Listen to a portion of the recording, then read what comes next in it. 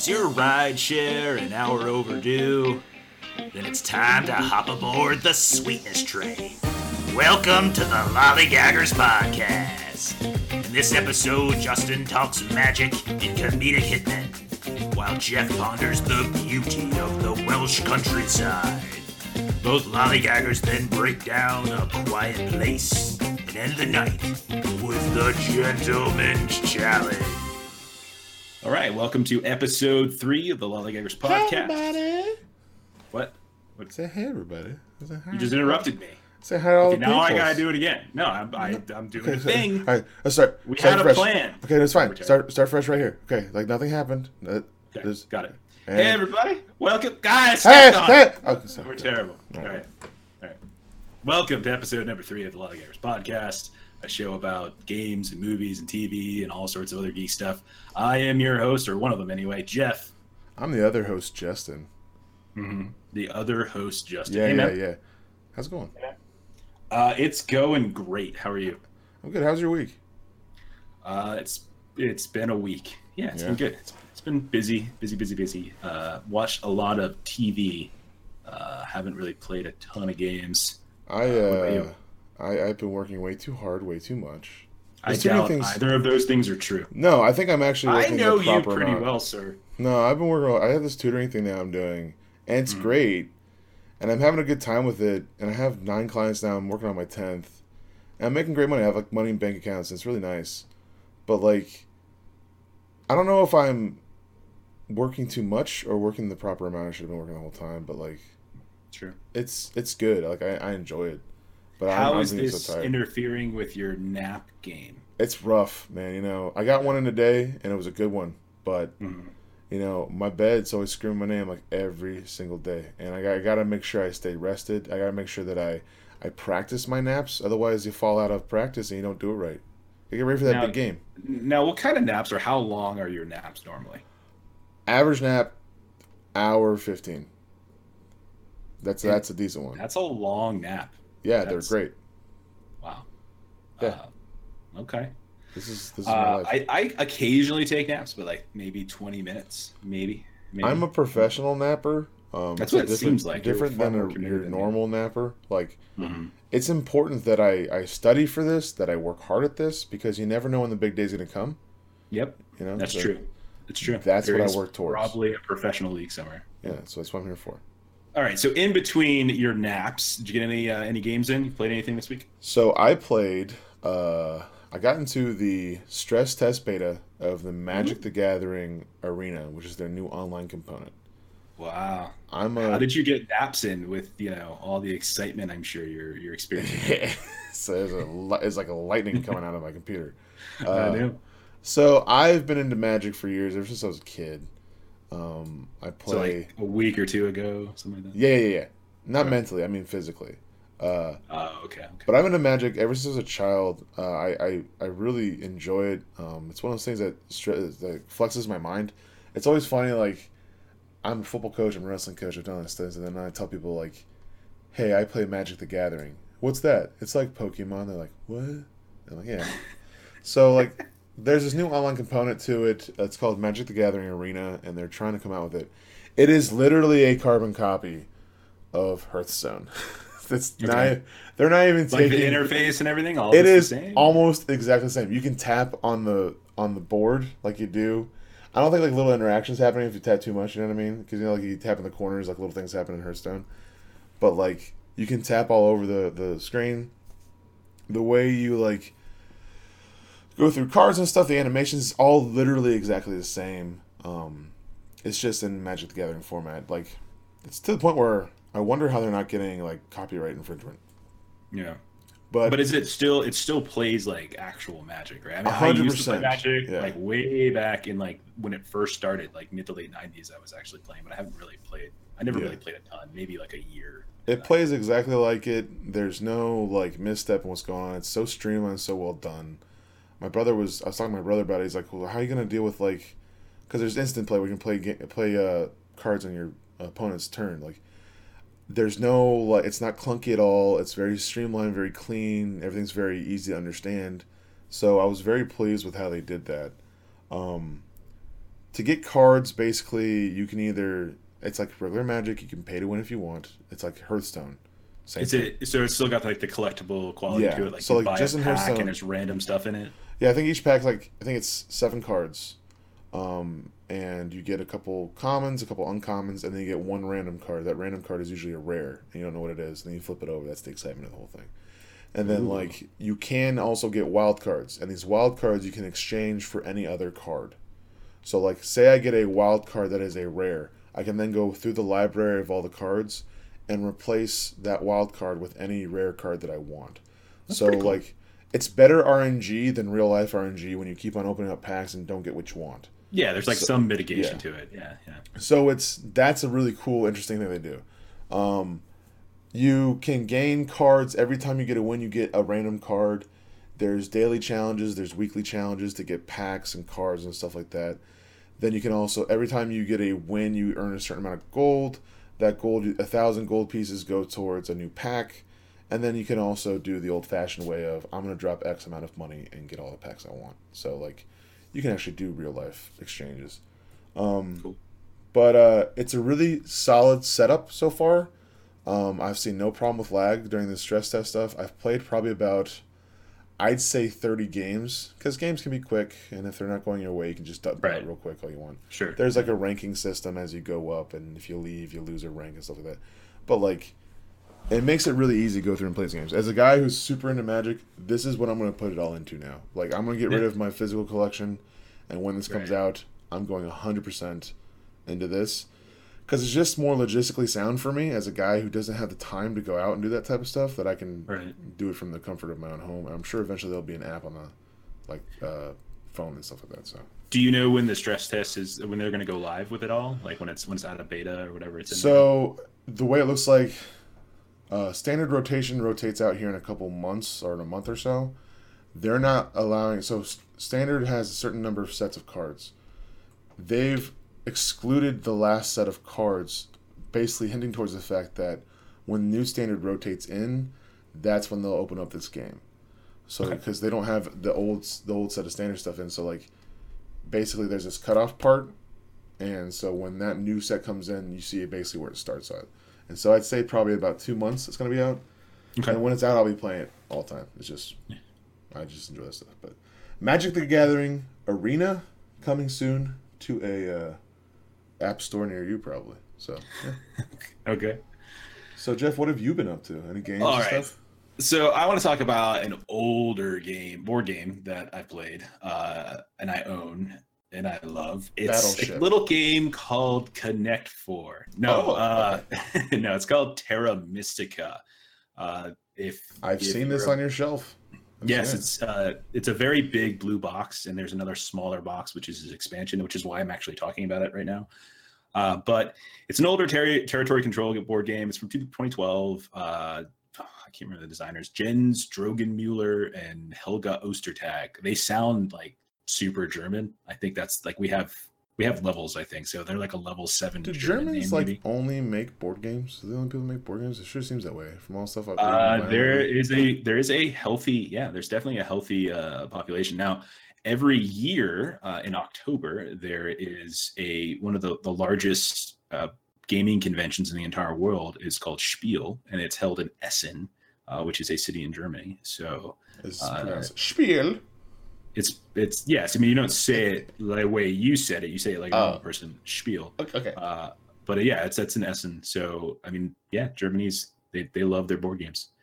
So anyway, this is a territory control game. It's set in kind of a magical land. It has all sort of fantasy races and factions that jockey for control over hexagonal spaces. So there's like witches, that's a faction. Then there's like mermaids, they like lakes, witches like forests, dwarves like mountains, etc. And the game is not so much about like warfare. So you don't develop troops or magicians, you don't fight each other, you don't actually ever kill one another. The game is all about terraforming the land so that it shifts to your type of land. So if something was a swamp, you try, and you're a witch, you want to terraform that to a forest, and in doing so you'll be able to build on top of it. So it's all about terraforming land, building buildings on top of that land. So it's not very confrontational.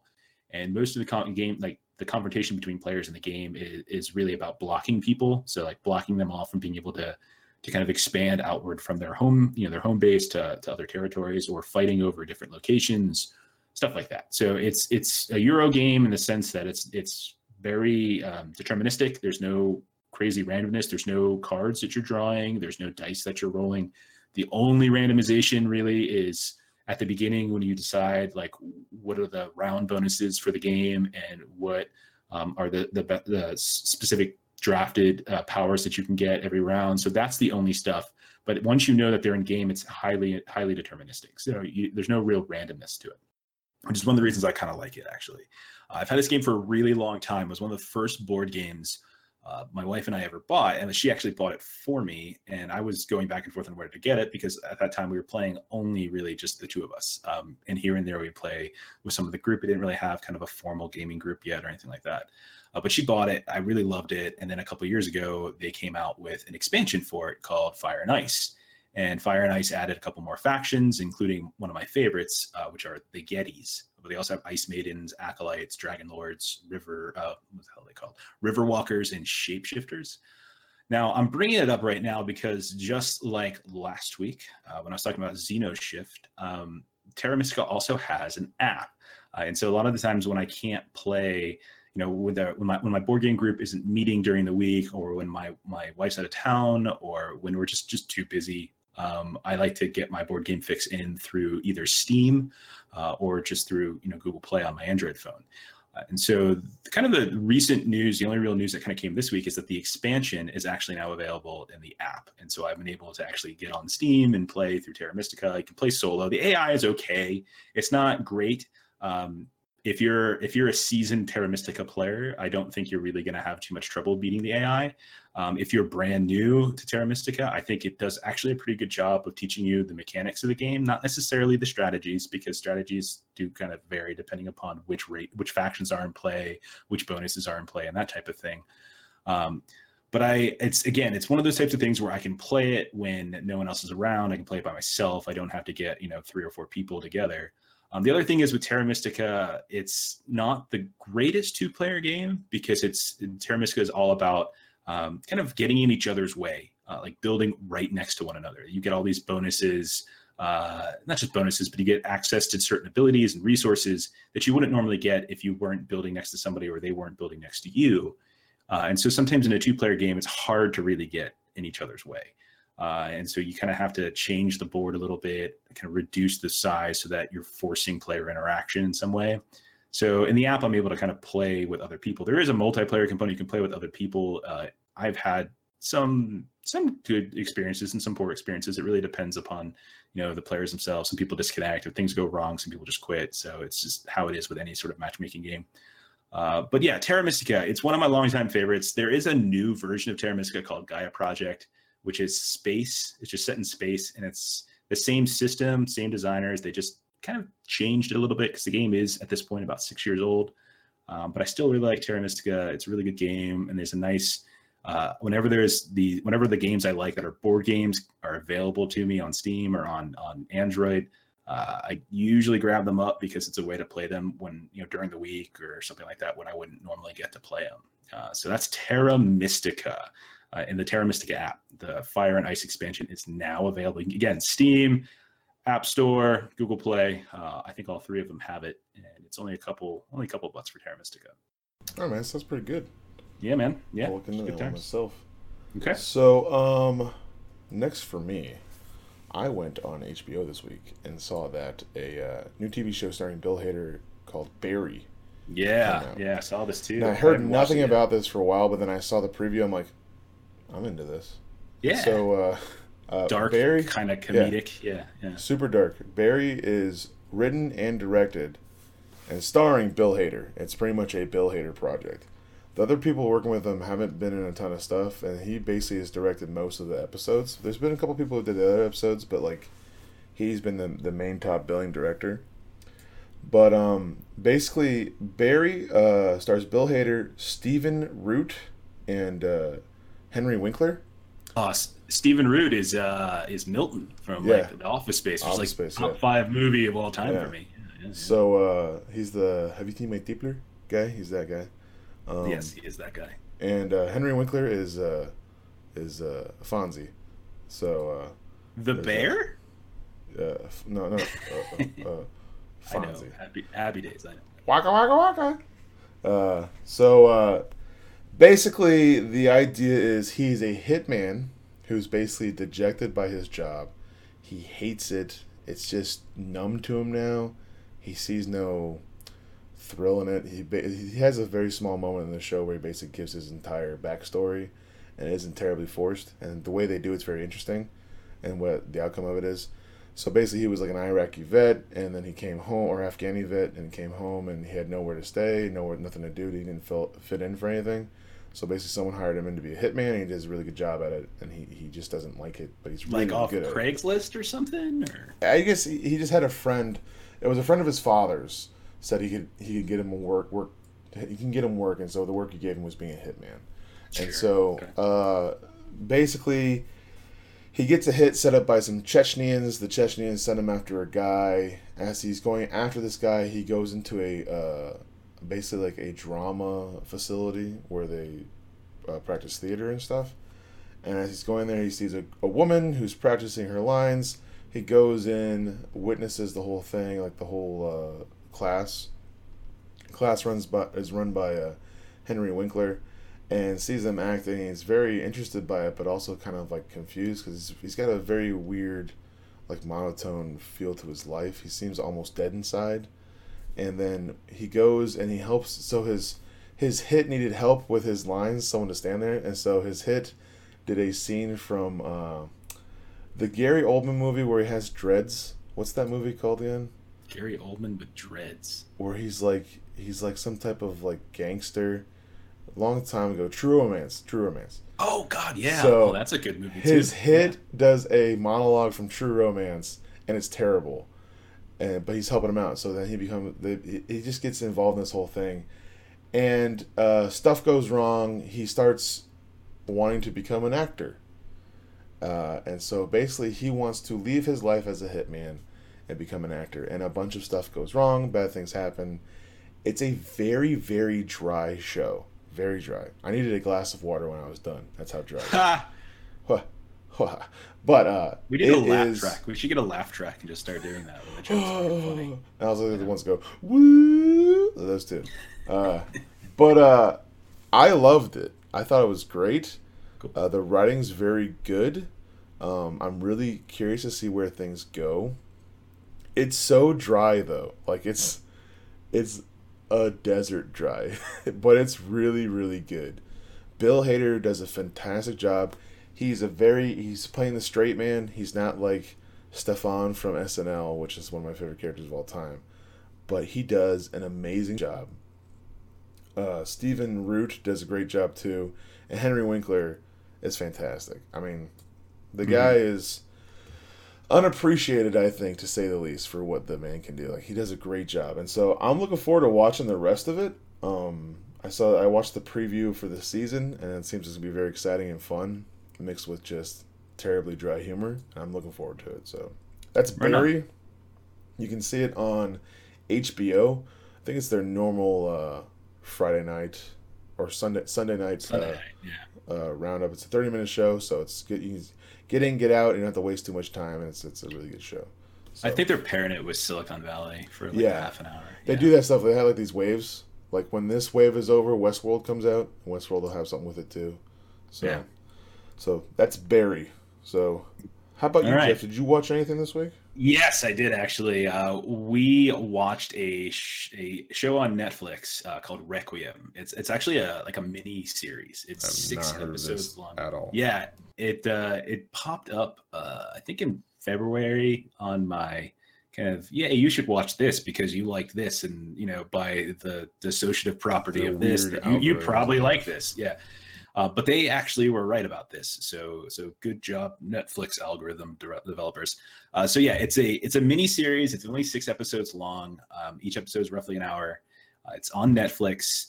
I think is originally a BBC One production, and it's got a bunch of actors you're probably going to be familiar with if you watch any other kind of UK television or BBC type stuff. It's got the lead actress is Matilda Gray. It's also got a guy named Richard Harrington who is in a different show I've watched on Netflix called Hinterlands. It's got Joel Fry, and I think he actually had a small role in Game of Thrones at some point. So the main character is Lydia Gray, who is late 20s, maybe 30. I can't remember exactly what her age was, but she is a cellist who has hit it big in London, and she is pondering like a big run of concerts over in New York. So she's thinking about just leaving London with her partner, her musical partner, and going over to New York. She's a single child. She was raised by a single mom, and before she's able to commit to the New York gig, her mother actually commits a shocking and really bizarre suicide. This all happens really early, by the way. So I think it's actually in the description of the show. And then while she goes through her mother's possessions, her mother had left a box out on her bed that had all sorts of news clippings about a missing girl from a Welsh village. And it was like a kidnapping or a disappearance that happened 23 years ago. And it's never been solved. They've never found that girl. And so Matilda feels like a compulsion to try to understand what her mother's connection was to this. Like, why did she have this box of information? What role did she play in this? What the heck is this about? And so on the suggestion of her musical partner, who's Joel Fry's character, he suggests they go to the village and try to look into it. Like, what the hell does this have to do with it? Because there's these photographs. Maybe we track down some of the people in the photographs. And all of this happens within the first 15 to 20 minutes of the show. Now, over the course of the first episode and even further in, it gets kind of stranger and stranger because in addition to her mother committing suicide, there was kind of this rich guy who was in the town, was fairly well known and possibly involved somewhat in the disappearance of the girl 23 years ago. And he owns this really big old mansion. He also possibly kills himself or just has an accidental death at roughly the same time. So when they show up in this town, the town's kind of grieving for this guy. There's a funeral going on. His little known heir has come from Australia. And so the heir and Matilda and her musical partner, the three of them all kind of meet up and hang out in this really big house together. And they start to investigate just what the heck's going on. Now, I'll say this, that on the surface, that might sound not like the most interesting thing. It's just like a basic mystery, but there's way more to it because it's not just like a basic mystery. It gets really creepy. There's all sorts of supernatural elements. There's all sorts of religious iconography. There's like angelic and demonic type stuff that kind of come into play in these weird, subtle ways. When I was watching it, I thought of Rosemary's Baby, if you ever seen that movie, or one of my favorite podcasts is the Black Tapes, which is a fictional podcast from the Pacific Northwest Stories. And they all have this kind of weird, religious undertone, but not like a wholesome, happy, let's all hold hands and sing Kumbaya type, but like this real kind of unsettling thing that starts to go on beneath it.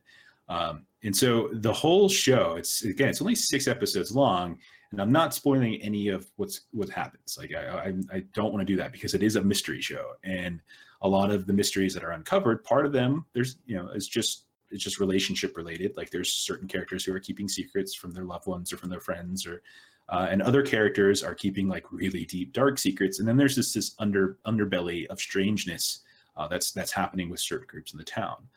It's just another one of those slow burn shows, and I love that term, and I love those types of shows. But it has like a crazy denouement. Like the stuff that happens at the end it gets really, really strange. And like one of the reasons I really like the show is because I'm increasingly looking for TV shows that have like finite stories. Like they have a beginning, they have a middle, and they have an end. And I know that if I get into it, I can get to the end relatively quickly. And so this is a six episode miniseries. And so it took us a week. We watched it in a week. We watched like 1 or 2 episodes a night. We were hooked. Again, it's kind of slow. I didn't always like the main character, but I also don't think I was always supposed to like the main character. But it was a beautiful town with those dark, seedy underbellies. It's like one of those types of setups. It was like Hot Fuzz in a way, but without the jokes. Then what good is it then? All the other stuff that was really good. Okay. Does the show have like?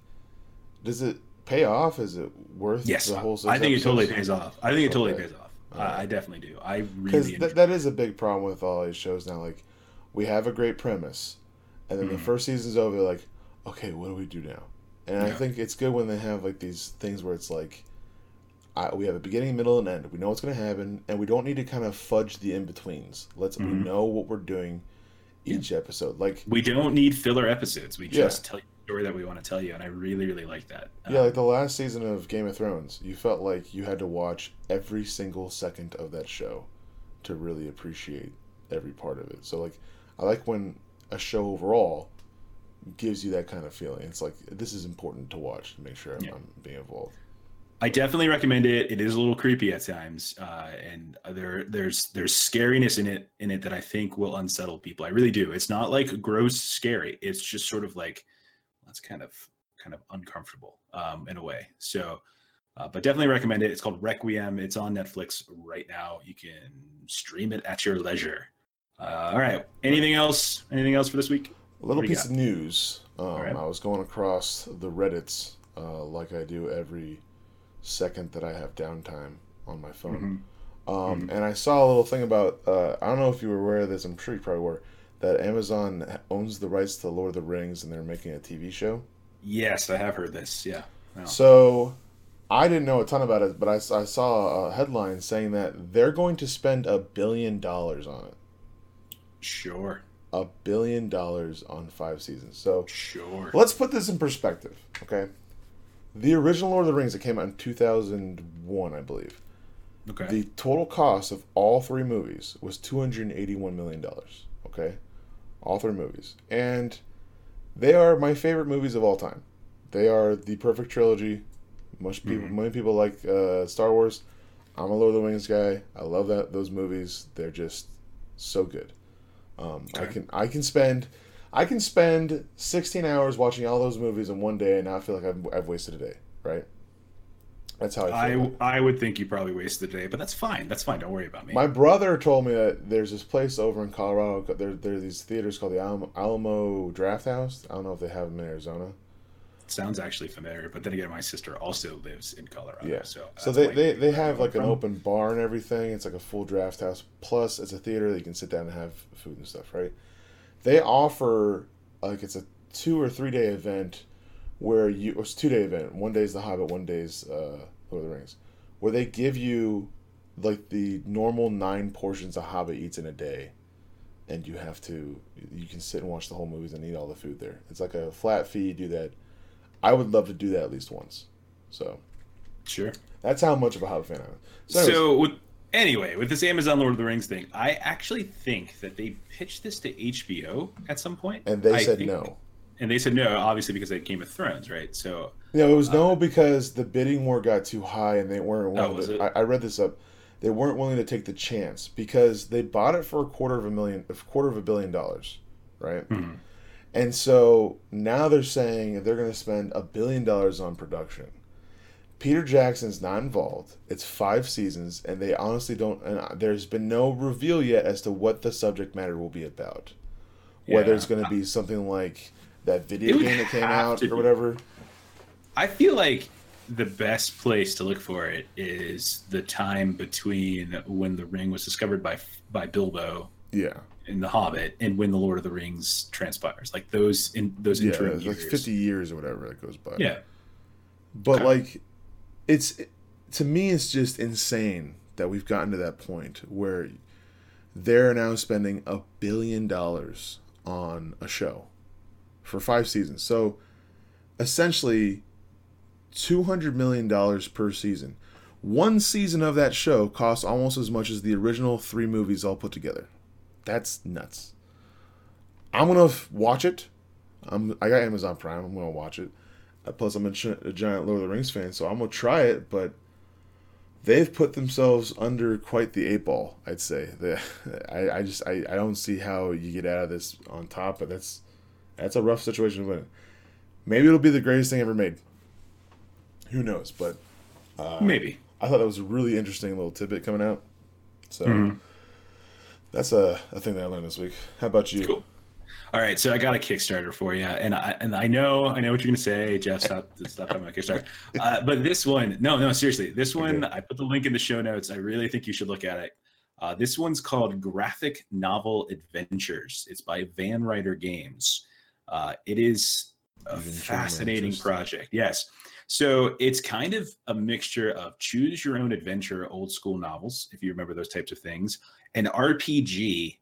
Okay, like an actual RPG game where you develop a character, you level up, you get items, etc., and a graphic novel, right? A comic book.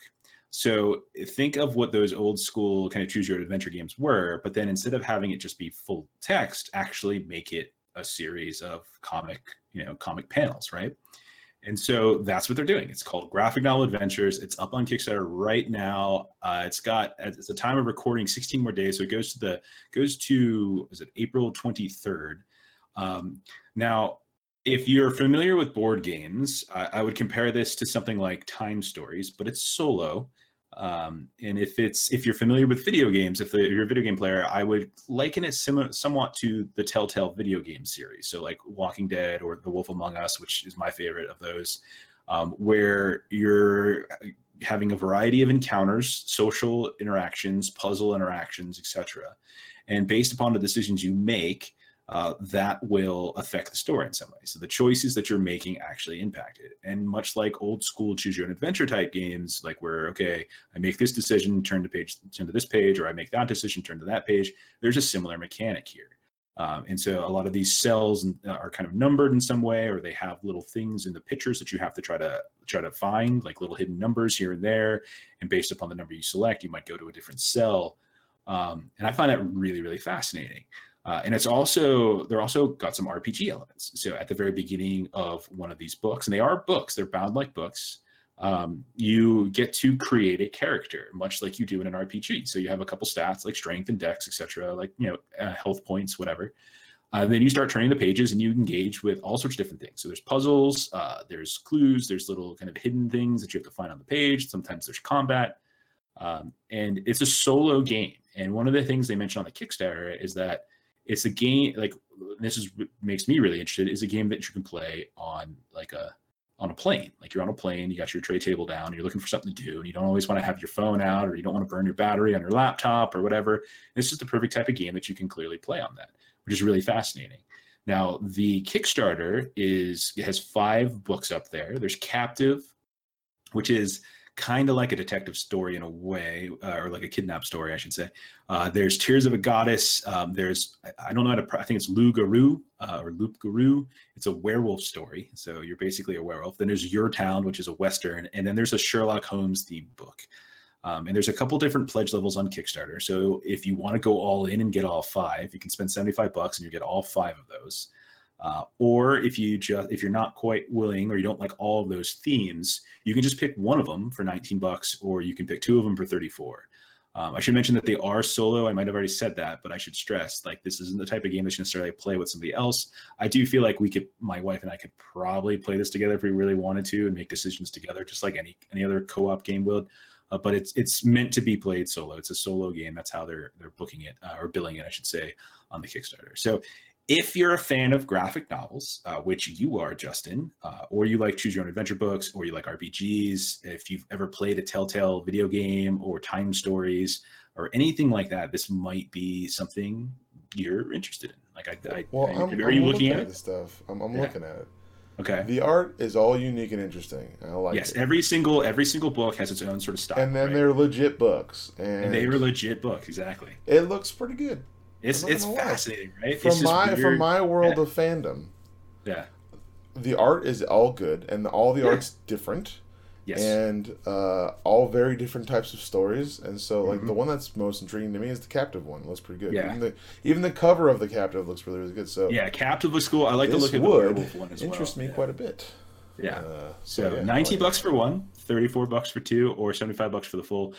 For the price. That's Van Ryder Games. They has some experience making solo games too. Like they have a game, I think it's called Hostage Negotiator. I've never played it, but I've heard great things. I don't really play a lot of solo board games, but I heard great things about it, but this is really, really interesting. So I thought this was the perfect type of thing to bring up because it kind of bridges some of our interests. So gaming, more gaming, and graphic novels. But again, graphic novel adventures by Van Ryder Games is up on Kickstarter until the 23rd of April. Check it out if you're interested. All right, we have rambled on for way too long, my friend. I feel like it's time that we go be productive and break something down, right? Oh, yeah. Let's go ahead and head over to the breakdown. It's the movie. Breakdown. All right, so the breakdown for this week was A Quiet Place, a film that just released on April 6th, I think, to theaters all across the U.S. It is a 2018 horror thriller starring Emily Blunt and John Krasinski, who also directs.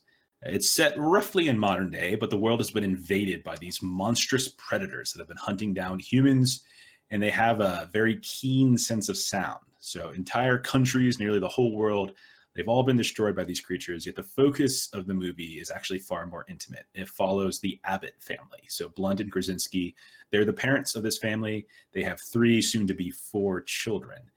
Nearly 500 days after the appearance of these creatures, the Abbott family has in this time developed a system to avoid making sound, because any type of sound could potentially attract these predators and cause them to die, right? Cause the family to die. And so they're hiding out within their farmhouse, and that system that they have, all these different systems, these security systems that they have in place, puts to the test as the creatures lurk around the property, and it forces both Blunt and Krasinski to go to great lengths to protect their family, including the baby that is on the way. So we're going to do our best, again, not to spoil much, but as with any sort of breakdown and review, we're bound to say a few things here and there. But at the very least, if we do decide to spoil something big, we'll give you warning. So tune into our breakdown of A Quiet Place. All right, Justin, what'd you think? I absolutely love this movie. Cool. I'd say You're welcome. You're welcome. You're welcome. I looked at But I don't think so, buddy. I don't think so. It was my idea. My idea to review it for the podcast. Top 5 sci-fi movies I've ever seen. It's unbelievable. I cannot say enough about how much I love this movie. When it was done from start to finish, it is a complete turnaround from last week's. What? It's just what? So the good. Titan crushes this movie. Are you kidding? There's reasons why. Okay, so it links to. So first of all, I love it. Second thing, the lack of dialogue in this film and visual storytelling in this film are phenomenal. Right, because what we should say is that the vast majority of conversations between characters is done so through sign language. Sign language. So yeah, there's a few things. First thing that I noticed, which kind of took me off a little bit, when they're in the store, the opening scene, and the daughter's talking to the youngest son, I thought that there was a mess up with the sound. I thought someone screwed it up. I'm like, this is a high production film, and someone screwed it up. Right. And once they reveal, and it's not a spoiler, they reveal that she's deaf. It blew my mind. I'm like, that's one of the smartest storytelling ways you could have done that. That she can't hear, so when you're seeing from her perspective, you can't hear. It was so good. My wife then revealed to me, I saw the thing on her ear when the movie started. And I'm like, it was pretty obvious. I didn't notice it, but I thought it was great. I thought, even though they're married, John Krasinski and Emily Blunt had phenomenal chemistry. Sometimes you worry that like a married couple won't work well together in a movie, but like they were great.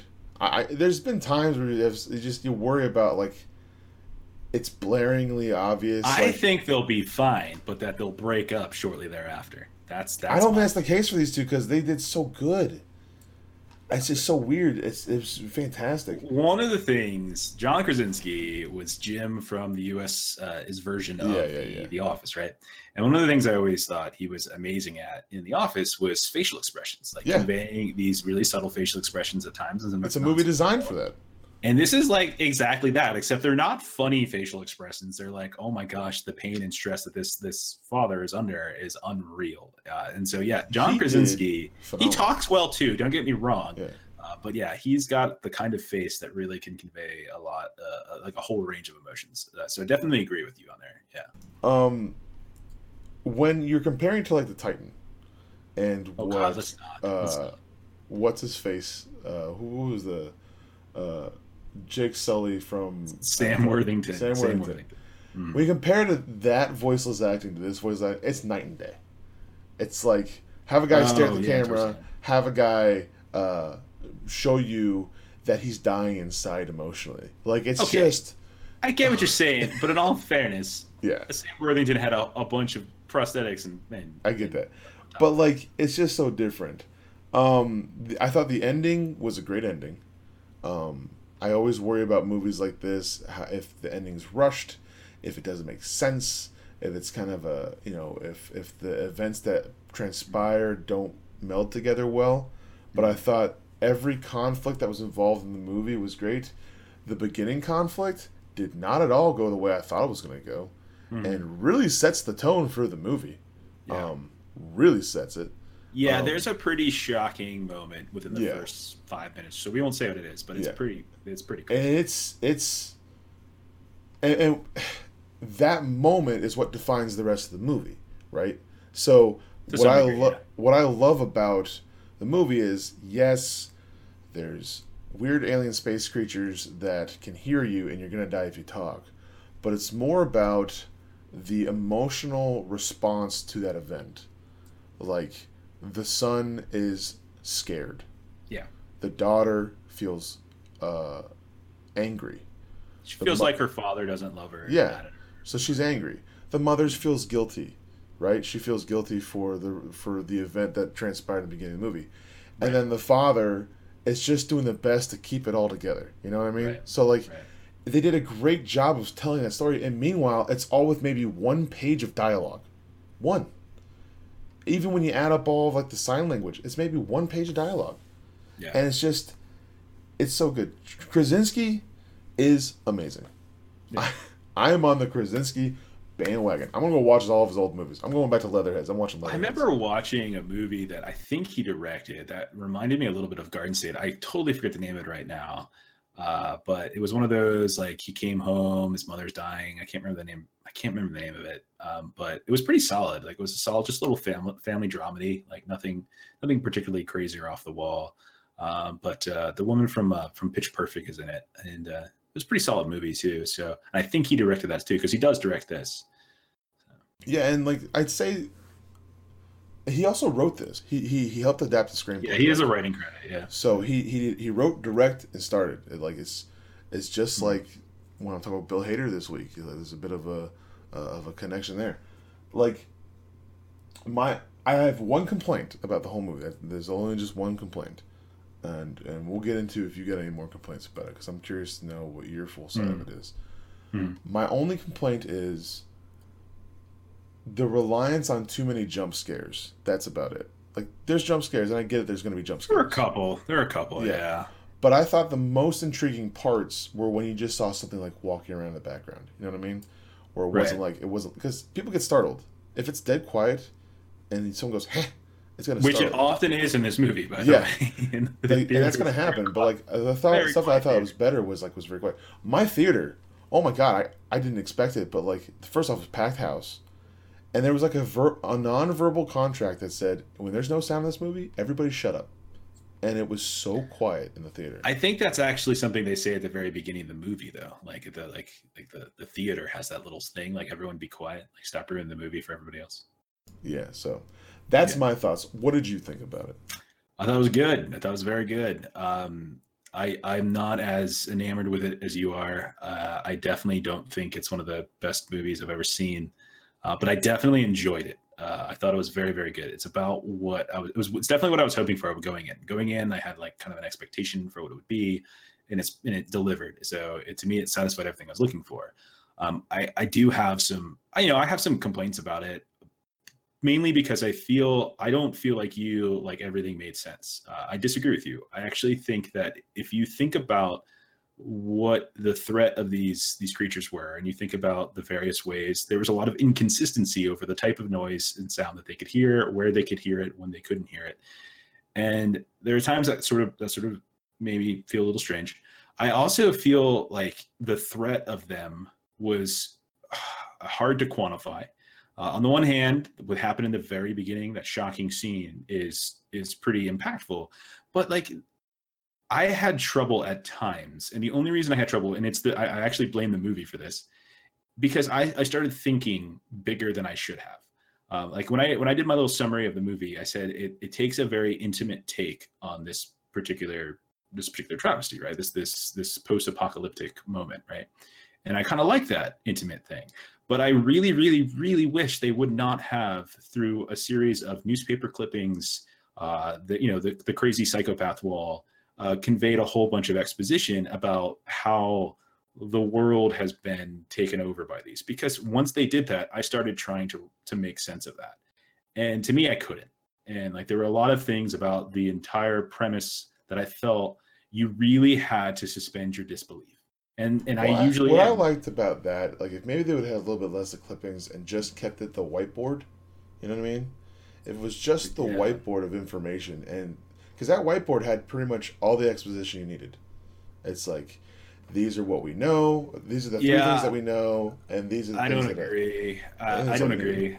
I don't think they should have anything like that. To me, I don't think they should have had anything like that. I think it should have just been about the terror of this family having to face this. And I actually almost find that it would have been even more terrifying to not know like what the heck is going on around the world and why is nobody coming? And if nobody's coming, that means that they're all. I would rather have that happen, because when I started thinking about it, it just didn't make sense. Like it's just like, and I think it's because I don't think they did an adequate job in the very beginning of the movie establishing just how strong and invincible that these creatures really are, because like they're not actually all that invincible. Like we see in the movie that they have a fairly obvious weakness. Like they're a creature that relies primarily on its ability to hear and use sound for echolocation, and their weakness is obvious. It's I don't want to like spoil it too much, but like when you see it, I feel like it's like, well, yeah, duh. And like of the 7 billion people on the planet, no one thought to maybe try that at some point, you know? So, you know, I mean, everyone knew that it had to do with sound. Everyone knew that it had to do with this type of thing. It was in the newspapers. It's very clearly on the newspapers that it's about sound. This isn't something John Krasinski's character personally discovered. This is something that was in the newspapers. And so because of those little things, like I kept getting caught up. My mind kept getting caught up on those types of things. Like, man, this threat seems really inconsistent at times. Now take all of that out. You take all of that, the global context out of it. And to me, I think it's fantastic. I think it's a fantastic movie. I think I completely agree with everything you said about the family dynamics kind of driving the movie. I think part of it, the reason why I got so delved into it, because I think the more important story was that dynamic. Like, I don't disagree with that, but if you put it in the movie, I feel it's fair game to criticize. Yeah, no, I agree. But I think the reason why I kind of, ignored it to a point was because I really enjoyed the rest of the storytelling, the rest of the interaction and the acting. So like I was so enamored by that part that I was like, you know what, even if there might be some plot holes, I'm sure there is, I'm more enthralled by this part of the movie about how well done like the visual storytelling stuff's done. Yeah, and I totally get that. And that's why I said I think it's about how far are you willing to suspend your disbelief, and like you were willing to go further than me. And like for me, I got caught up on it, and maybe it's because like what I do, on my normal job, my day-to-day job, I'm like reading all sorts of like writing done by students. Yeah, there wasn't a lot of geometry in this. So, yeah, there was not a lot of geometry. I do think that, and like there are other things. Like one of the things that they do is he takes his son down to the river, and I'm not spoiling anything here. This is no big deal. He takes him down to the river, and while down at the river, he's talking like normal. He's screaming. Like my question was like, why don't you just live by the river? Like that was the only question that I had. Like, and then my other question is like, waterfall. wait. If something like a river, which honestly, in comparison to the types of sounds that human beings can actually produce, especially in big cities, is enough to confuse them and not let them hear you, then how the hell did they ever take over a New York or a London or a Tokyo? So, and that's what I mean. Like they opened up that type of consideration for me by these, like by the, what I think are kind of like the cheesy newspaper, like here's the newspaper headline, as if like we're a culture that still relies so heavily on like newspaper culture, like we really don't. So like those are like really, honestly, I'm really splitting hairs. Like I'm totally splitting hairs with the movie. Like if you just ignore those types of things. I loved it. You can't change my mind. I'm not trying to. I don't care. I would never want to change your mind.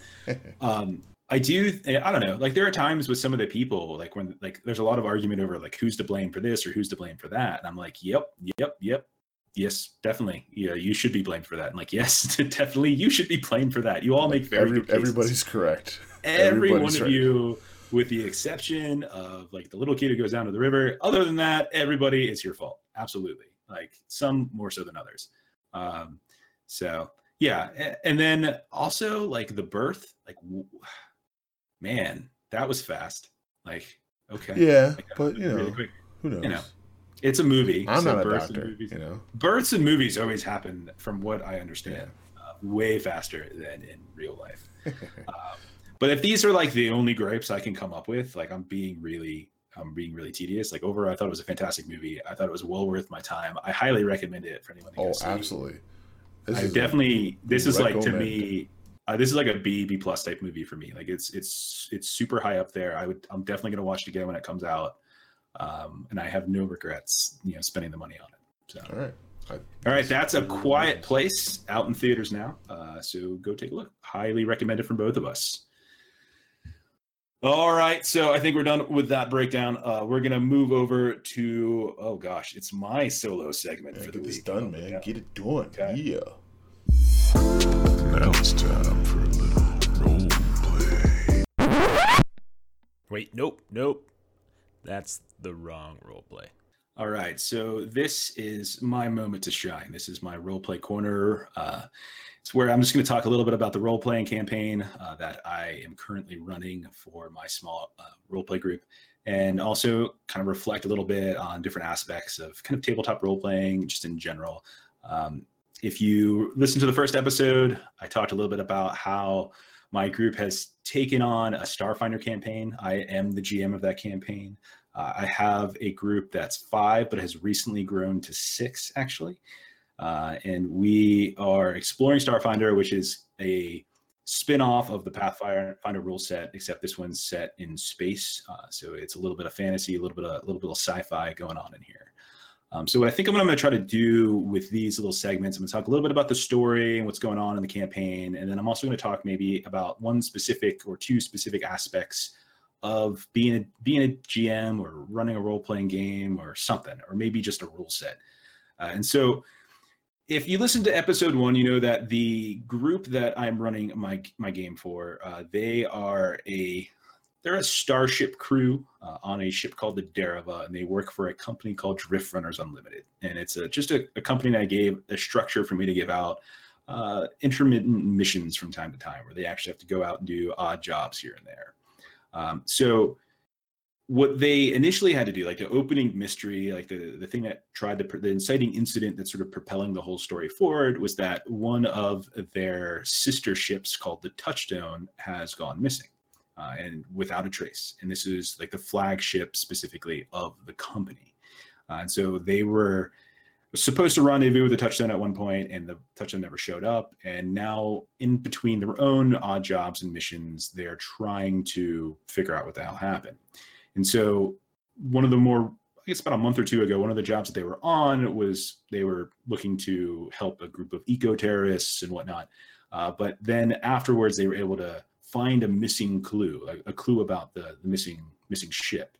And specifically, it was a set of security footage clips of the Touchstone, or a ship matching the Touchstone's description within a specific spaceport on the planet Verces. And Verces is kind of in their home system, and it's a very technologically advanced but tidally locked world. So it's a very narrow set of land onto which this population can live.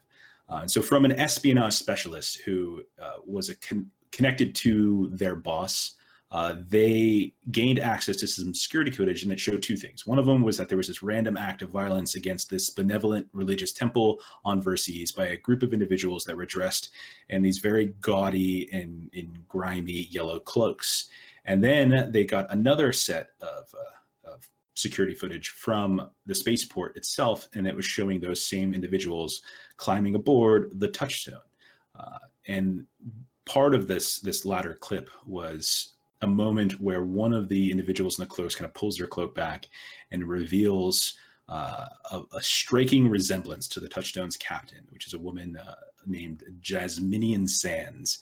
And now, like kind of an extra wrinkle in the mystery is the Dereva, the crew, they had to consider, what is the touchstone? Has it actually been stolen, or is it just the crew's gone rogue? And if they had, like, this is crazy. Why would they do such a horrible thing to this benevolent religious group? And so they decided to head to Verces to do some investigation. They started canvassing around the spaceport. They hacked into some records. They found a security official had recently been filed for deleting files that likely pertained to the touchstone. And so what they did is they tracked her down. They went to her home, her apartment, and they started, interrogating her a little bit. She was a little drunk and confused about what happened. Her memory has clearly been altered in some fashion. So whoever they're chasing down has the ability to kind of screw with memory. And about an hour into their interrogation, a sniper on a rooftop of a neighboring building began firing on the apartment, completely pinning down all the players and actually killing the witness. And when they eventually were able to get out from their pinned positions, they noticed that the sniper was also one of those individuals dressed in what has become kind of the yellow cloak iconic figure of perhaps the villains of this story. And they tried to give chase. And it was really funny and terrifying at a certain point, because on Verces, the buildings are gigantically tall because, again, it's tidally locked. So there's a very small sliver of land onto which the population can build. And those cities tend to grow really vertically. So this actual buildings are like 140 stories high, right? So one of my players, Brax, he is a dragonkin. He has his ability to fly. And so he scoops up a couple of the small people, like the small races who are about 3 feet tall or so. And he just hops out the window and starts flying in the direction of the sniper, who is just like chucking all sorts of crazy shots at these people, doing a ton of damage. And this could have gone like super bad, because if he would have died while flying, not only does he die, but the people he's carrying also die, because they're going to fall 140 stories down to the actual surface of the city. Now, luckily that didn't happen, and eventually one of the other players decides to hotwire this hover vehicle, or I should say flying car, and they try to chase down the sniper, who also gets into a vehicle. And so they have this big old high-flying car chase in between these skyscrapers, in between these buildings. And eventually they slam into, they start shooting at each other along the way. They're firing pistols. They're driving through holographic advertisements. They're ramming their cars into one another. It sounds like episode 2. It does. It's a little episode 2. It totally is. That's like my favorite part of episode 2, actually. It's the only good part. Yeah. So what, you don't like it when Padma and Anakin rolling around and when we talk about clones for 2 hours? No, I don't like it. Okay, so I'm bringing this last bit up because, like, to me, like the way I describe it, there's these cars, they're weaving in and out of traffic.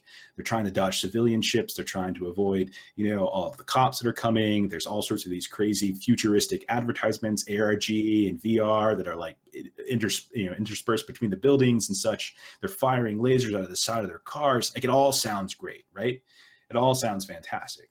The problem is that when it actually transpired at the table, I felt like the moments itself was lacking. And I thought that this was certainly a possibility, like that we could get into a car chase. So I made sure that I looked up the rules, because Starfinder actually has rules for how chase sequences work. And one of the only real complaint I've had about Starfinder, because overall I really do enjoy it, is that sometimes I find that certain rules get in the way of fairly cool moments. And I feel like this happened a little bit with chasing. So in the Starfinder core rulebook, the Paizo goes to really great lengths to provide structure for how to run a chase sequence. They designed a system where there's like 3 separate zones, and each of these zones try to quantify the distance between each vehicle, right? So they're like 100 feet away or 200 feet away, etc. And over the course of the chase, like, you can kind of move to separate zones on your turn. And if you ever fall a certain amount of zones behind whoever it is you're chasing, you're kind of out of the chase at that point, right? And there's ways to like ram into one another. There's ways to pull up next to one another and board and hop over top of it, hop over to somebody else's car. But the structured nature of it was kind of strange. Now, most RPGs, at least the ones I've played, and that's mainly D&D and Cypher System and Starfinder as well, they have a combat system that's separate from all the other pillars of the game. And so combat has usually relatively rigidly defined turns and initiative order, where everyone kind of takes their turn and they get to go. Whereas conversations, social aspects, puzzles, investigations are all more fluid. Now, I definitely think that structured combat is really useful. Everyone gets a turn. It's somewhat democratic, right? Everyone gets to do something, and who hits who first is actually kind of important, because you could kill somebody, you could kill one of the NPCs, and then they can't fire back, right? But for some reason, I found that the chase rule structure to be intrusive. And maybe this is my fault, because in my head, I envisioned the very thing that I was describing above, which was like this fantastic high-flying chase sequence that's over 1,000 feet up in the air, multiple levels, holographic advertisements, civilian cars, people freaking out left and right, big old dragons trying to hop from one car to the next, trying to rip the roof off the top of and try to take the yellow cloak guy out of his car. But that's not really what happened. Instead, because of the system, like, we just moved one chunk, like one block of people, like one grid forward, and then we moved like one block of people, one block after them, and like over and over and over we went. Just like, and man. they're just like, I'm gonna move you one, and okay, I'm gonna move you one. Okay, I'm gonna shoot at this guy. Okay, I'm gonna shoot at that guy. And it didn't really feel like there was a whole lot to do it. Now, like in retrospect, like one of the things I wish I did more of was kind of, instead of following the specific structure, which I admittedly, I appreciate that Paizo gives the structure, tries to give people some sort of structure for it, but maybe it's just me. Maybe I wanted more theater of the mind. I didn't want it grid-based. I wanted it to be kind of quick, kind of exciting, a nice little interlude between smaller moments that was supposed to really kind of get us somewhere a little bit faster. Instead, it kind of bogged down, and it took a really long time. Now, again, I might try it again. I'm not ready to dismiss the chase rules entirely, because I've only done it once. It was the first time we did it, and since it's the first time we did it, you never know. And so I'm probably going to try it at some other point if the players make choices that put them into a situation where it would make sense to have that happen. But I definitely always consider, are the rules here helpful, or are the rules something that we can probably kind of look past and for the hope of kind of cooler moments? So next time, I'm going to talk about what happens specifically at the end of that chase scene, because they both the yellow cloak, the sniper, and my players, they all landed on top of a tower that I am calling the Tominaka Tower, and I'm making all sorts of Die Hard references. God. And we'll talk a little bit about that. I'm also going to talk a little bit about how to weave, or how at least I weave, various personal quests and stories into my campaigns. So that's my little role play corner. Thanks for listening. And now, it's time for the Gentleman's Challenge.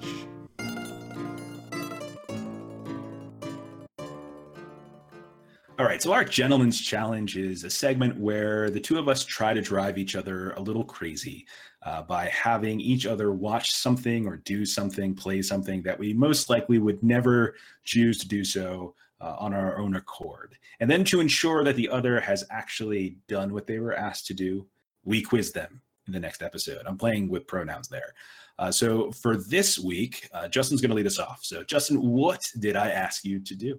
You asked me to watch the 1980-something, I don't know what it was, masterpiece that is Solar Babies. Woo! Yes, I did. What a movie.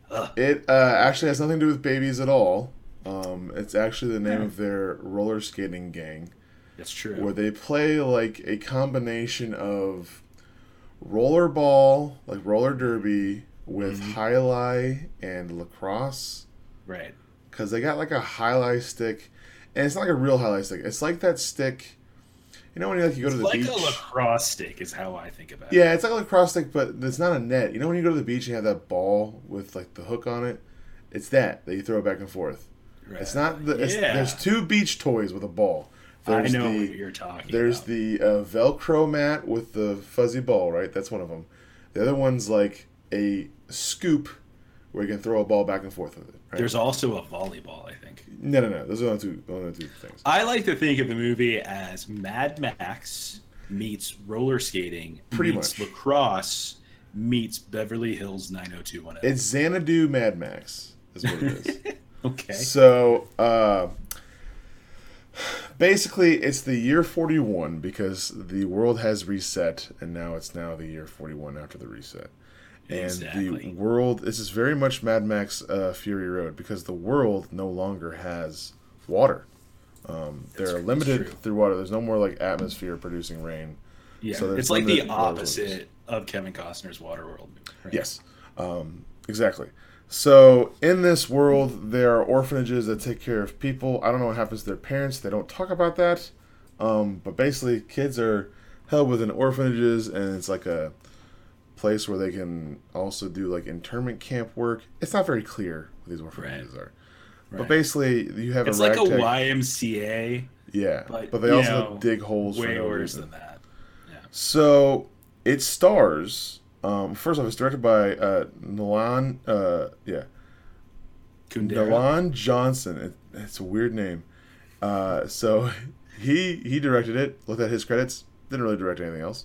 He had something to do with. Again, as I said with Kroll, once Yeah. you direct something, He's so got some weird credits though, good, because like he what's has the to point? do with Dracula Dead and Loving It, and a couple of other, and he has ties to, what's his name, Mel Brooks, because he has something to do with, History of the World. He had something to do that's a with good movie. Dracula Dead and Loving It. He had something to do yes. with Blazing Saddles. So like the guy, this must have been like his first time going out and do something, and what a first try. Fantastic. Written by Swing Yeah. and crushed it to left field. Written Like by Waylon just- Green, who's done nothing other than this, obviously. It stars an insane amount of people that are familiar. It's Star-studded cast. it legitimately is, which is the craziest thing. Kind of, yeah. So you have is it Janet Gert? Jamie Gertz. Jamie Gertz. Jamie Gertz, she was most recently she was in a sitcom with Robert Baratheon called Still Standing, where she was his Robert Perez. yeah Robert Baratheon. He was in a TV show in like the early 2000s where she played his wife, or yeah. It also stars Jason Patrick. Dr. Manhattan is the lead of this movie. Okay. Lucas Haas, who's been in a trillion movies. Yes, you would totally recognize him, and he kind of looks like him. Yeah. He's like a miniature version Yeah. of his adult self. That's He was like the lead like young male actor in Mars Attacks. He was yeah, that's true. he was in The Revenant. He was the child in Witness. He was in Inception. He's been in a ton of movies. Like you see his face, you're like, oh, I know that person. Yeah. You may not know who he is. And also has Peter DeLuis, who's been in Stargate and stuff. There's a ton of people. Like you don't know who Peter DeLuis is, but when you see him, you're like, oh yeah, I know that guy. He's another And then one of those actors. there's a bunch of actors in there that are also really familiar. Like But maybe don't have like big movies, you know. the big bad lady.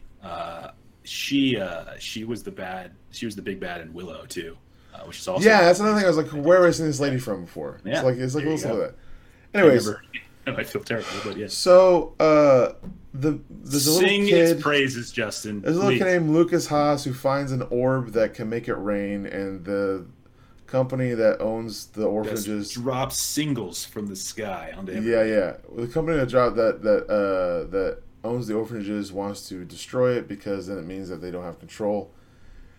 It's a dumb movie. But I will say that I didn't mind it. It was pretty decent. You You're know? a dumb movie. It was good. Like for a kids It movie. was. It's great. For a kids movie, it wasn't bad. Yeah, There's it's a lot way of- better than the movie you The gave only me. thing I found the whole time was why the hell are these people wearing skates? It doesn't make. It almost becomes How else are you gonna get around? Come on, man. a walking. Like the Why walk the when you could roll? skates seemed more of a hindrance than a help to anything they were doing. Like, hey, we gotta run away from these guys. I can't Did you get see traction with them my feet. jump the gorge? Come on, you can't. Oh, you can't. God. You can't do that. You have to have skates for that. I mean, there were people with motorcycles and they couldn't do it, right? It's purely a There were kids people with motorcycles movie. that couldn't jump the gorge. It's a kids movie and it's fine, but then there's also like weird undertones. Like, there's a moment with like hookers and like it's Yes. strange. And then Yes. the main villainous woman dies in a horrific way at the end. The main Yeah. villain dies in a horrific way. Like it's not a kids movie now. It's like Exactly. really bad. It's the best kind of kids movie Yeah, where people die in horrific ways. where you watch and you're like, "Whoa, wait, they did that." It's rough. That's probably bad. Let's prove that's the Probably 80s. bad. Anyways, it's pure garbage, but it was entertaining. So I enjoyed say it. the same thing about you every day. good. Perfect then. So what are your quiz questions you got for me then? Okay, I actually got I think 5. So what's the name of the big bad corporate group? nice little softball for you. Oh, Are you serious? I know that the cops were called E-cops. That's true, they were, but that's not what I'm talking about. Crap. You'd think I would have written that one down. I thought you would have gone that. I honestly picked that one because I wanted you to get a nice, easy one. The Corporation. Oh, it was a good guess. It's actually the Protectorate or the E-Protectorate. I don't remember that at all. Wow. They mentioned it several times, actually. Okay, so that's over one. That's all right. All right. All right. Right. Good start. You can come back from. All right. Okay. What's the name of the tribe that Senator Nathan Petrelli brings Bodai to? You mentioned he was in this movie. I'm like, where is he at? And then We're he talking plays about like this Adrian weird. Pasdog. Yeah, I'm like, who? Where's he at? And then he shows up like this weird shaman. I'm like, this is the weirdest thing I've ever seen. It's so So great. I wrote this one down. I'm writing notes really? now. They were the Chicani. That is correct. The How did you get Chicani. that right? I You knew know for a that you fact. could I'm like, do it. he's gonna say, who are these people? Okay, Because it was yeah. such a small thing. And they torture one by putting ants all over him. Oh, I know. Terrible. Like, what the heck is this movie? Good. The whole tribe basically gets wiped out. So. Yeah. Good Okay. job, Nathan. Ugh. By the way, his name was Dark Star. Pay attention. Dar Star. Whatever. Close Dar enough. Star. Get an owl. You didn't pay attention.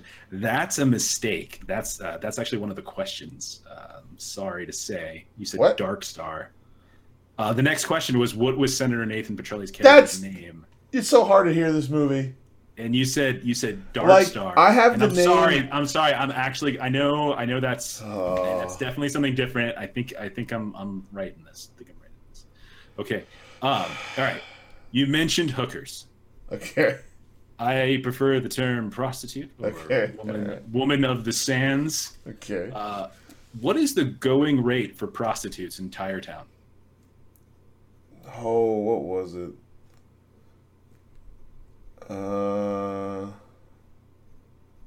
Was it 50 cents?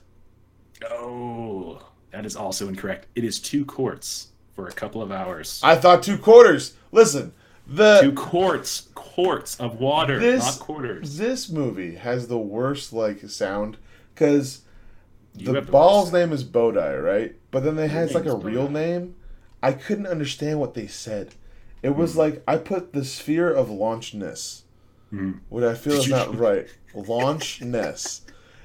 I couldn't understand what these people were saying.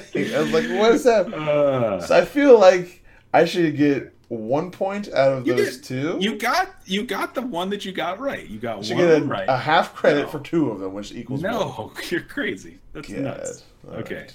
All right. So that's what are you 1 for 4? Whatever. It doesn't matter. This movie Okay, is you're garbage. 1 for 4. You said you're such a baby. Okay, here we go. Okay, this one's an open-ended question. Okay. What is dumber? Roller skates with flashlights taped onto them, Okay. or dogs with flashlights taped onto them? Wait. I need you to explain your answer. Hold on. I don't remember seeing dogs with flashlights on their heads. Was it Yes. like legit? I didn't taped to say their on heads? their heads, but they were legit flashlights attached to dogs. I think they were Dobermans, if I recall. I would say on the skates because what are they lighting up? Maybe about like a foot to foot and a half in front of them, and like a dog with a light on it sounds adorable to me. So that's gonna be my answer. I'm gonna say that. I'm sorry. That is incorrect. The correct answer was dogs with flashlights taped onto them is dumber. I feel like this because is not fair. first of all, This is weird. dogs can actually see in the dark somewhat. Okay, So they alright. don't need the flashlights. And secondly, it's probably abuse to tape or tie a flashlight to a dog. Probably. And then thirdly, it actually kind of makes sense to some degree to have flashlights on roller skates because if it illuminates the few feet in front of you, then it's illuminating the potential terrain that you're about to roll over. And if you're about See to it roll before you over a die? big crack, yeah, and so you know, okay, I gotta adjust. You know, you're right. You're right. I was completely wrong with that. Yeah. You're absolutely right. So Bad decisions. Justin, you might be taking notes. I just don't Not know what good you're enough. taking notes on. Chicani, I had that. You did. I was really impressed. I didn't think you were going to get that one. And I thought for sure. Also, she had a tattoo of a fountain on her hand. And I thought for sure that you were going to get the prostitute one. I'm so disappointed. Justin's definitely paying attention right now. Okay, you got one correct. 1 out of 5. All right. So, Jeff, that was my monstrosity of a challenge. What was your challenge this week? The Boss Baby. Okay. The Boss Baby is an animated film from 2017. It's put out by DreamWorks Animation. It stars Alec Baldwin's disembodied voice as Boss Baby, which is, I mean, honestly, like the dumbest name for a movie or a baby. I mean, it's terrible. Other people are in it: Steve Buscemi, Lisa Kudrow. There's other people, whatever. Tim Templeton. This is the kind of main character focal point. He's a 7-year-old only child. There's a bit of a voiceover. I think it's Tobey Maguire. That's his adult self, kind of looking back. And I was trying to figure out who it was. I think it's Tobey Maguire. I couldn't figure out who it was. So anyway, Tim's got a great life as an only child. He is the center of attention, and all of this is completely upended when Baldwin's Boss Baby arrives in a cab, taking on his the role of younger brother and drawing all of the attention that Tim was used to having towards him. So including what is it, the song that they sing, the specialty song. So Baldwin's character, even though he looks like a baby, is actually a corporate official for BabyCore, which is the company that runs whatever the hell nonsense this is about. And he's not actually here to be a baby, but he's to do some corporate espionage against PuppyCo, which is the company that Tim's parents work for. Apparently, this is so dumb. There is a finite amount of love in the world, meaning there's only so much love to go around, and puppies have statistically overtaken babies in this department. And PuppyCo is planning to release a new kind of puppy. Are you not listening to your synopsis? This is the most adorable movie ever made. And Boss Baby needs to stop it. Bunch of stuff happens. There's like Elvis impersonators. There's a big fat kid who likes cookies. Yada yada yada. There's a happy ending. Duh. Who cares? So yeah, that's Boss Baby. Yeah, it was. What do I think of it, man? Whatever. Like, kids movies. It's adorable. The whole movie is adorable. I want my kids movies to be scarring. Okay, I want them to be like Solar Babies, where I have to watch a person get eaten by ants, something like that. I want it like it's horrifying. Where I got to see a 7-foot tall Cyclops get squished into a freaking doorway, and I want it to traumatize me for the next 38 years of my life or so that I can do a podcast with one of my friends. That's what I want. There's no kid who's watching Boss Baby right now who 38 years from now is going to be like, you know what we should do? We should do a podcast. No. We're making them soft. That's what we're doing. Just growing. Like I know some people like it. I do. I know. And good for you if you like it. But just get it out of my. Listen. Your synopsis is the most adorable synopsis. Someone sat down in a room and said, "Listen, we got BabyCo and PuppyCo. They're fighting over love. It's BabyCore. BabyCore and PuppyCo. They're fighting over love. Yeah. Come on. It's so good." Yeah, I disagree. If the entire movie lasted as long as my synopsis, I would have enjoyed it. But it didn't. It lasted an hour and a half. Dude, I'm telling you, I was struggling. I was like, I was so bored. Like, there are a couple funny things here and there. I mean, obviously, like, there's funny jokes here and there, but like overall, I was just like, gosh, will this please be over? I really thought about quitting and just being like, whatever, I'm gonna bomb the quiz. I don't care. But I stuck through to the end. What are your damn questions? What are your questions? All right, so question 1 of our quiz. I did a four-piecer today. Okay, go for it. Question 1. Yeah. Where did his parents, what department of BabyCorp did, because his parents worked at BabyCorp, right? No, they worked at PuppyCore. They worked at PuppyCo. PuppyCo. So what department did they work in, his parents, Timothy's parents? New puppy development. I have no idea. They worked in the marketing department. This is also near and dear to me because I got my degree in marketing and now have wasted that and now I've taught geometry for 7 years. So that little trip down your story of your life story was about as entertaining as the Boss Baby. Good. I'm glad you had a good time. Question 2. What is Timothy's middle name? Let's see. His is Mentioned Leslie. twice. It is. His is there. Leslie, and then eventually the other one I think is Lindsay, but he gets Leslie. Yeah, his is Yeah, Leslie. yeah, it was Leslie. That's good. Okay, that's a big joke. So that's one point. Let me give you a little check mark there, right about Okay. right there. All right. Next question: what is the name of Timothy's pet stuffed animal? Oh, Lamb. Oh, that's a good one too. That's a two for three, my friend. I'm gonna another check here. Yeah. All right. Yeah. And finally, Please, this will make be a it tough one. stop. I've only mentioned once. Oh, What wow, is okay. Puppy Co.'s mascot's name? Oh, crap. Oh, that thing was so creepy. I was rooting for that thing. That was the whole pretty time. good. That's a pretty funny moment where he's like, Oh man. Yeah, I thought it was actually kind of funny when they like walked into the yeah, whole- he's just staring at and him. he's just sitting there and they're like, do you want to go take a picture with that person? I almost just dropped an F-bomb. Oh, it's on the tip of my tongue. And then like they do the The whole name of Puppy Co.'s mascot's name. What is it? Oh my god. Ugh. I'm telling you, I know it. Puppy Co.'s mascot's name. Oh, I can't remember. You're killing me with this one. Oh my god, I'm so mad. I'm gonna be so mad when I hear it. Mascot's name. I can't We're gonna have to get an answer here remember. soon. I can't. I can't. I give up. I don't know. What Puppy is Co. Pete. Puppy Co. Pete. it? Okay. That's his All right. name. So I you still are did 2 better for than 4 you. today. That's fine. Congratulations. Yep, Whatever. that's it. Your movie was complete utter garbage. All right. Dude, Boss yours Baby was made money. terrible. Boss Baby made money, and the synopsis is the most adorable synopsis Okay, ever first thought of all, of. Boss Baby got a 50 on the Metacritic score. Okay, What- its Metacritic what is- score is 50. What did Solar Babies get? 9,000? I Oh, mean, yeah, I can't believe it. I don't know. It's Obviously, probably too old. It's got a 4.8 on IMDb, right? Which is about right. That's less than Boss Baby. Boss Baby's got 6.3. But like the thing is though, like Boss Baby is one of those movies to me that no one's gonna ever talk about or give a crap about 20 years Sure. from now. Whereas Right. like Solar Babies has this weird. No one even knew quality it to existed. No one even knew it existed. That's not true. That's not true. You do Google searches for like what are the worst 80s movies ever, and like Solar Babies is popping up on those lists. You're not man. helping out your argument right now. I'm not saying it's like a great movie. I'm just saying there's something about it. It's got an Okay. it factor. And Boss Baby was just, I don't know.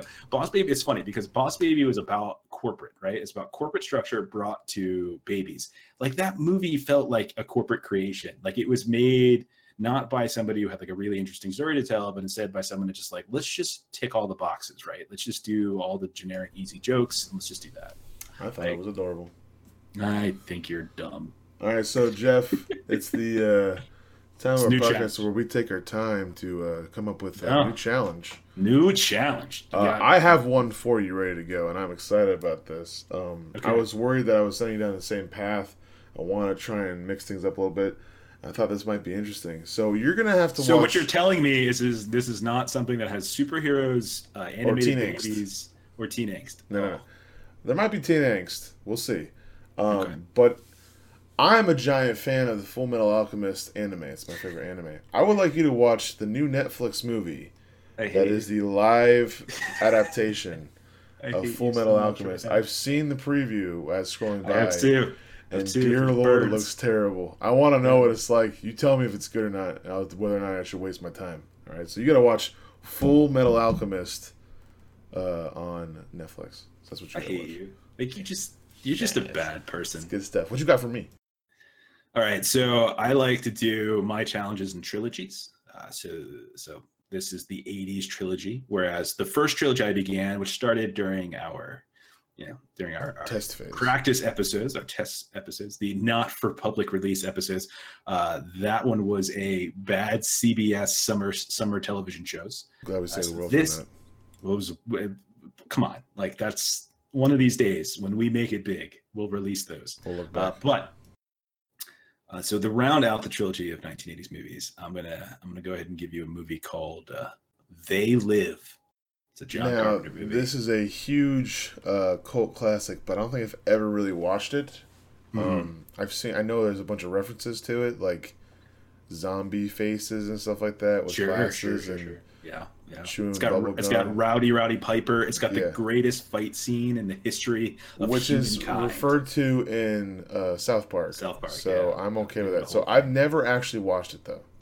So I mean this with the utmost sincerity. Like Krull and Solar Babies they're not good movies, but they're like bad movies that I like to watch just because they're kind of fun. I actually enjoy watching bad movies sometimes. Like when they're comically bad, not when they're just mediocre bad, like Boss Baby.